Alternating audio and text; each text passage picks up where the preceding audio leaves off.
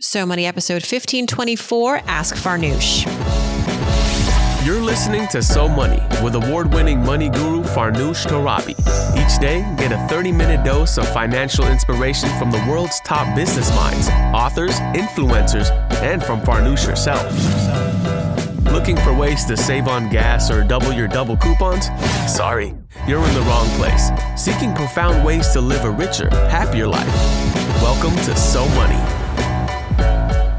Welcome to So Money, everybody. Friday, June 9th, 2023. I'm your host, Farnoosh Torabi. You're listening to our Ask Farnoosh editions of our podcast, and I am coming at you from San Juan, Puerto Rico. Yes, this is my first time in Puerto Rico. I had the great opportunity to join Janice Rodriguez at her Our Money, Our Power Financial Freedom Summit.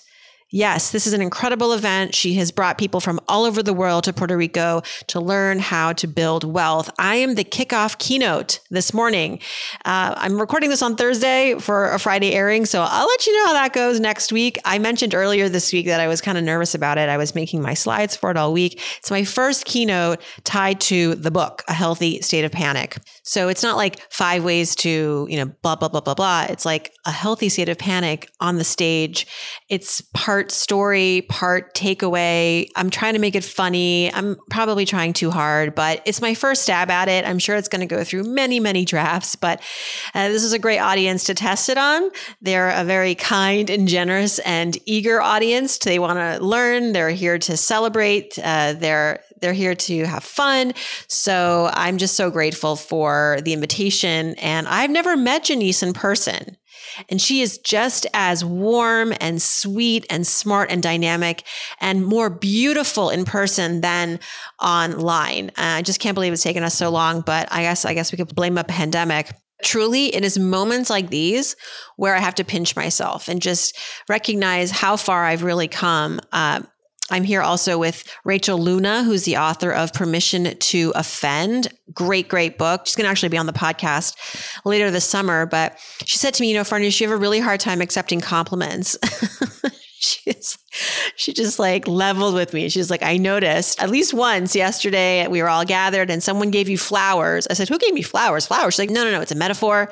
Someone gave you a compliment and you like immediately like shut it down. And I said, well, I was raised with this mentality that you should never get too proud. You should never be boastful. And so I guess it's still hard for me to accept compliments and accept sometimes just the truth of like how far I've come, but I am owning it right now with you that I am so, so grateful and proud of myself for like getting to this point. I intentionally designed my business the way that I run it so that I can be home most of the time, but also travel to cool places. I don't do a ton of speaking, but I think after this book, I want to do more and more and more stage work. So I'm already like planting those seeds here, and this event giving me that platform, that opportunity is not one that I take for granted.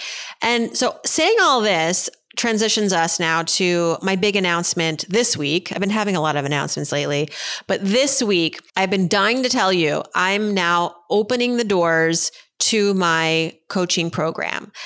This is not something that I do often. I've done it a couple times in the past. I've just, with everything else going on, it's really hard for me to find the time and the bandwidth and the dedication to teach people not about money, but how to run a sustainable, joyful, personality-driven brand business. I thought with everything going on right now with the book and promoting it is an opportune time to bring a few people behind the scenes of how I operate my business. And so if you're on the newsletter, if you subscribe to my newsletter, you've already heard about this offer. But if you're not on the list, I'm telling you now, there is a link in the show notes where you can learn more about my program. I'm calling it Farnoosh BTS, Behind the Scenes. I am going to just literally pull the curtain for you. Over the course of 4 months, we're going to talk about all of the strategies, all of the different revenue streams that I have, how I build these systems, the relationships that I have, how I create those relationships, how I get on the Today Show, how I get on live with Kelly and Michael, how I run this podcast and monetize it. It's a lot. It's going to be jam-packed with information and insights. You have an opportunity to literally ask me anything. It also includes a ticket to my VIP launch party in New York City. We'll also have lunch that day. And it's going to be a very intimate group. I can't take on 1 million people. I can't take even on 20 people. So it's going to be a small group. There is an application. It starts in August, in case you're wondering about timing, and it runs for 4 months. So if you're interested, hit up the link in the show notes where you can learn more about what it includes, what you will learn, the timeline, and then there's an application as well. But if you've been curious about me and want to learn from me, not about personal finance, but about business, revenue streams, and earning more and content creation, then this is our moment. This is our time. So I hope to hear from you. Okay, enough on that. This week, I was really blown away by our guests. You've also been, I think, similarly blown away. If you've listened to Firouzeh Dumas, who came on the show Monday, she's the author of Funny in Farsi. I've been hearing from people. They laughed. They cried during that episode. One person was like, I had to stop listening, came back to it. It's everything you would want in a conversation in 30 minutes. It has highs, it has lows, it has humor, it's real, it's deep. Firouzeh is an Iranian American. Her book, Funny in Farsi, it kind of changed my life. I read it 20 years ago. Now it's the 20th anniversary of this award-winning book. Captures the story of this one Iranian family coming to the States. The book just gave me permission to be Iranian and be proud of that out loud in public, not just at my parents' house or amongst Iranian friends. Even if you're not Iranian, but you empathize with the immigrant experience, you empathize with being othered and assimilating and the challenges that come with that, you must listen to that episode. Then on Wednesday, total switch of gears, we talked about building a sustainable business, a profitable business with Melissa Houston, who's the author of the new book, Cash Confident. Melissa's been a guest on the show previously where she talked about her own personal finance journey and hurdles.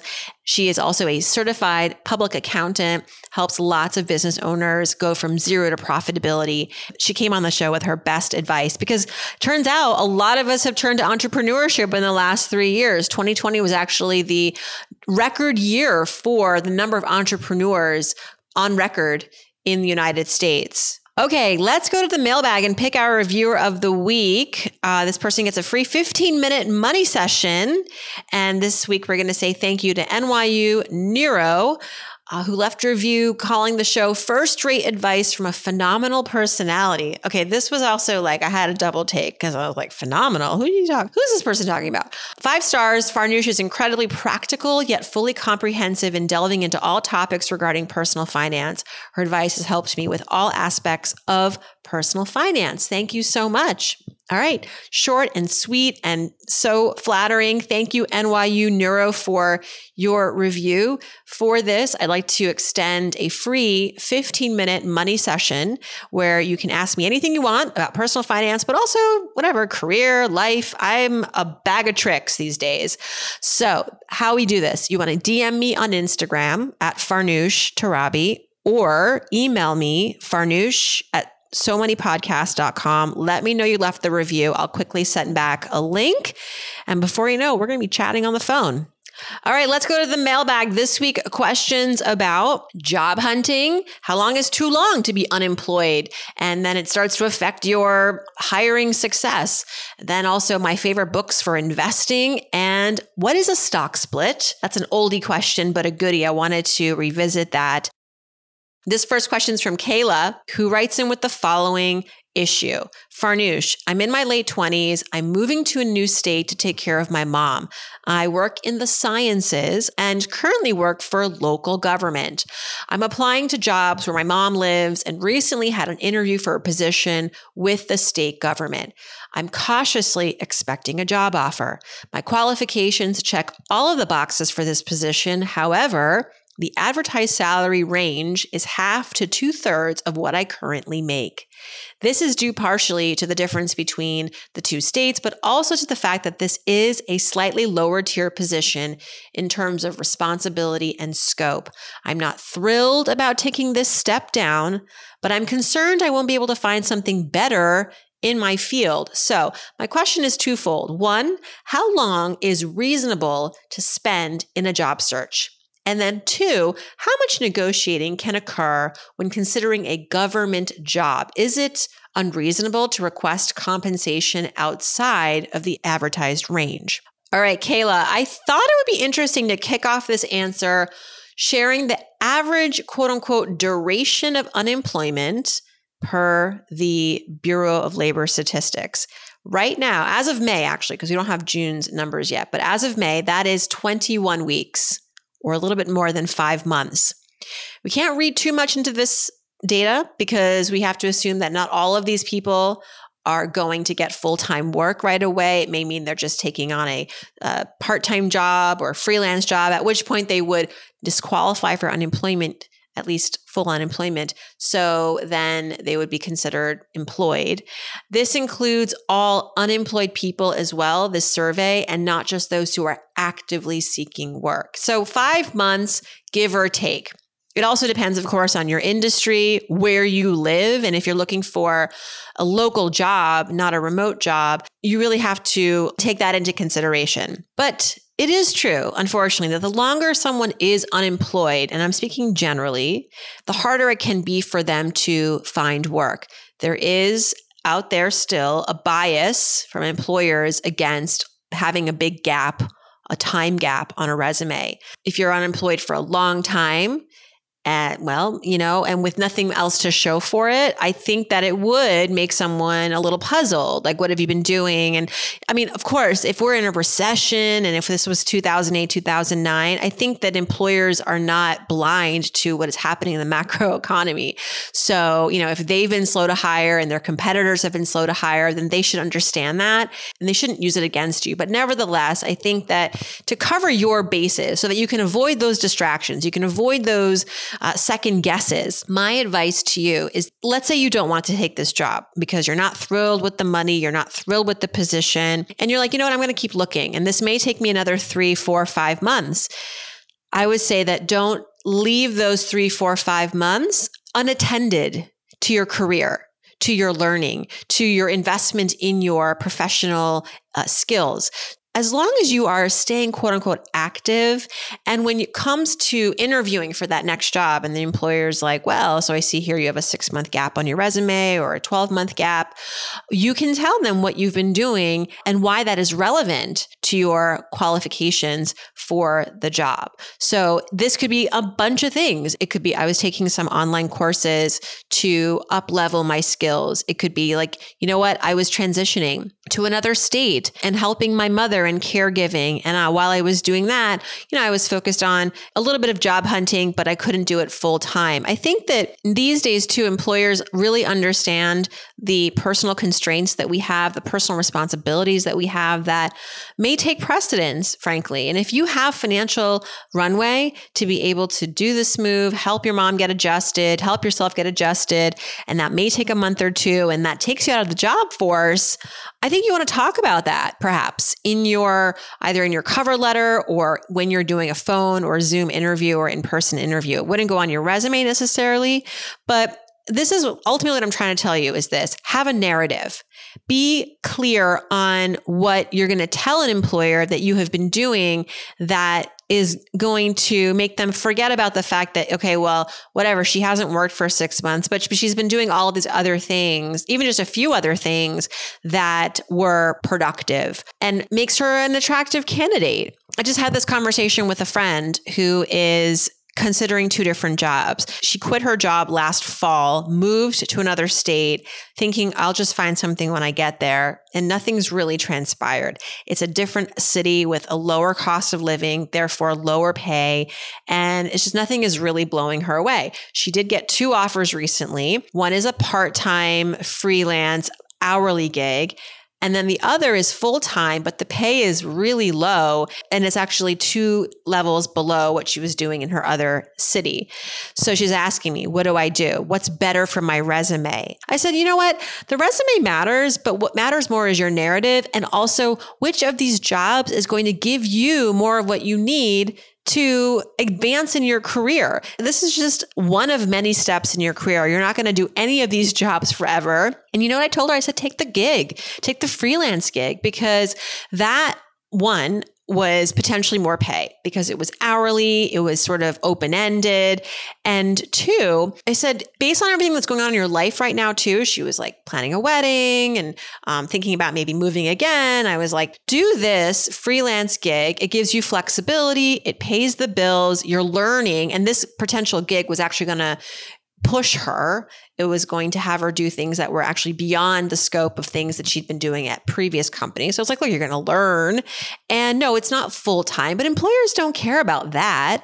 What they'll care about is like why you took that job and why it made sense for you and why that's going to make you now a really great candidate for the job that you're applying to next. Another story, my dad, if you recall, if you listen to this show, he got laid off in his 60s when most people would just say, well, you know what, early retirement.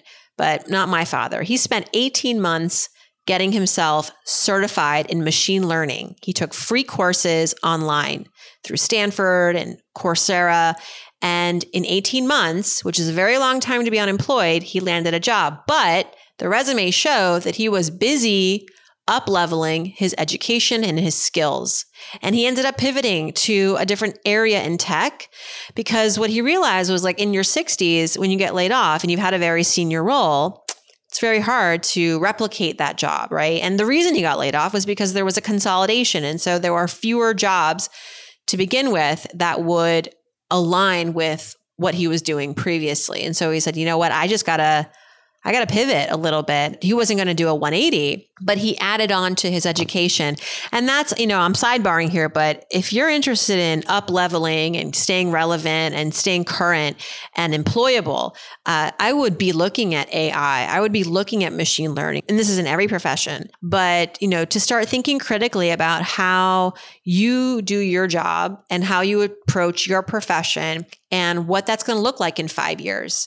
What's going to change and what can you start learning now so that you're not doing a hard pivot in 5 years because all of a sudden, technology changes overnight, changes lives overnight. I mean, think about how quickly AI has been infiltrating our lives. It doesn't frighten me as much as I see it as like an opportunity to like really learn and get on the train. You got to get on that train. So now back to you, my friend.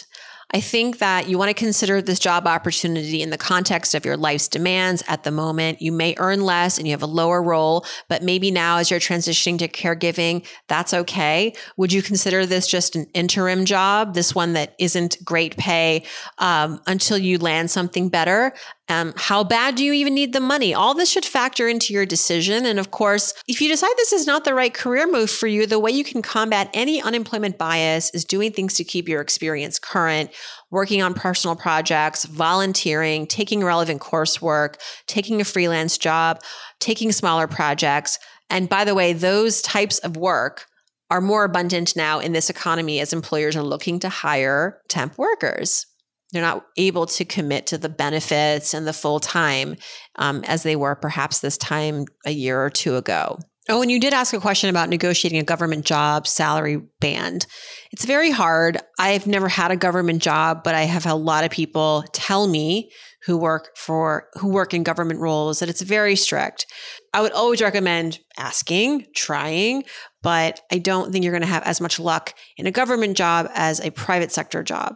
All right, we went all over the place with that question. This is what I love about being the solo voice on the Ask Farnoosh episode sometimes is like, and I know you're keeping pace with me. Amanda has a question about investing. She wants my top 3 book recommendations. She and her husband are looking to invest outside of their 401ks and wondering about maybe opening up retirement and investment accounts outside of that. Before I pull the trigger though, she says, my husband wants to get a little more knowledge on investing. Okay, Amanda, I'm going to give you 4 titles. And a couple of these people, these authors have been on So Money, so you can listen to their episodes as well. But Erin Lowry is the author of the Broke Millennial series. One of those books, I think it's book number 2, is about investing. Broke Millennial Takes on Investing. It's a basic guide, so you probably don't need to read all of the chapters, but for anyone who feels like they aren't ready to get into the market outside of like a 401k, this is a great beginner book. Then there's The Psychology of Money by Morgan Housel, which is not a sort of like how to invest book in terms of picking mutual funds, but it's extremely, extremely well written and thought provoking, explores the complex relationships between money and human behavior. I think he has sold like over 1 million copies. It's phenomenal. There's The Intelligent Investor by Benjamin Graham. It's a classic in the field of investing, and the wisdom, many people still read this because the wisdom is timeless. And Benjamin Graham, the author, he's known as the father of value investing. And so it's very fundamental. It talks about market behavior. It talks about risk management. It's not very long either. So I think you might be able to get through that quickly. And then this book I actually haven't read, but when I asked around, a lot of people name dropped it. So I'm going to offer it to you. It's called A Random Walk Down Wall Street. And this book, I was reading the summary and I thought, okay, I think I can recommend this because it advocates for passive investing, not, getting in there and picking stocks and selling high, buying low. Believe it or not, the other day in this hotel room, I overheard a guy on his cell phone telling someone, I guess it was a stockbroker, his demands for like a particular stock sale. He's like, when it hits 50, sell.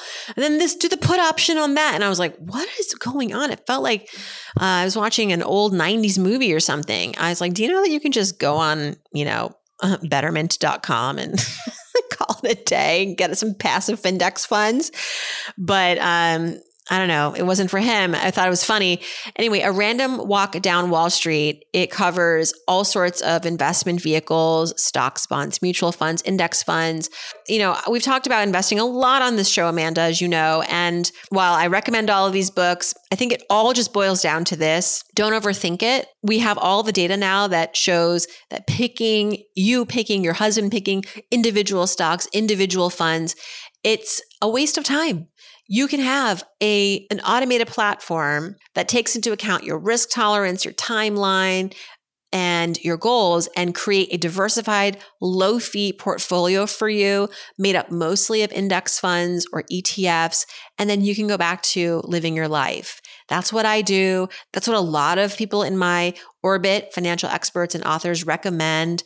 I think once you start looking into like picking individual stocks and maybe getting into alternative investments, that would be an additional layer to your investment approach where that's not how you're handling most of your investments, but you're throwing some darts and crossing your fingers and hoping that those like alternative or other bets pay off. But when it comes to retirement, which is a really meaty goal, and you don't want to mess with that, you don't want to take like too many chances with that. You want to be able to just ride the market, which historically has produced sound, solid returns.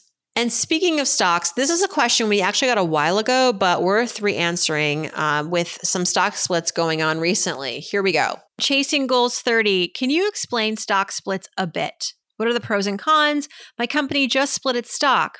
Okay, so I love technical questions sometimes. Sometimes you get the questions that are a little bit more nuanced, emotional. This one is strictly like, what is this thing? It's simply a stock split is when a company doubles or triples the number of its shares in the marketplace. We've seen a lot of companies do this, in years past, whether that's Apple or Tesla.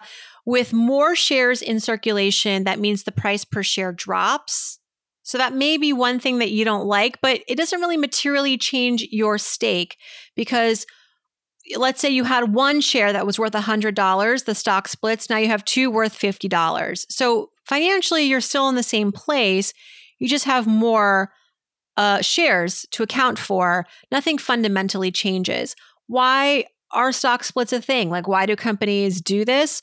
So really, it's optics. When a company does this, it's kind of a signal to the marketplace that it's growing, it's confident that people are going to be interested in buying more of its shares, that there's this demand for shares. And so there's this almost bonus, this financial bonus when companies do this, and that people go and, buy the stock. And so the stock price sometimes lifts after a stock split. For stocks where the price has gotten really, really high and inaccessible to most people, this is also a way for a company to make themselves more accessible through their stock offerings and invite more of the market to participate and have more diversity in their shareholder base. And I think that's a good thing. I don't, again, see a real disadvantage to this. It's mostly just, neutral or pro. But again, it does mean that the individual share price drops, but you also double the number of shares you own. And then soon after, you might see the price even go up because there is this, what's the word, like optics or illusion? I don't think it's an illusion because there could be it's really fundamental too, that the company is growing and it has value and it is in high demand. So that's stock splits 101. Sometimes it's a split in 2 or 3. So not always a 1 for 2. Sometimes it's a 1 for 3, 1 to 3, 1 to 2. I've seen, all sorts of different calculations. And that's a wrap, everybody. Thanks so much for tuning in this Friday. As a reminder, if you want to join my small group coaching program, click the link in the show notes. For those of you on the East Coast, stay safe. We know the air quality up there is just really, really bad. And they've been canceling school and ending events. And I hope we'll be on the other side of this soon. In the meantime, I hope your weekend is so money.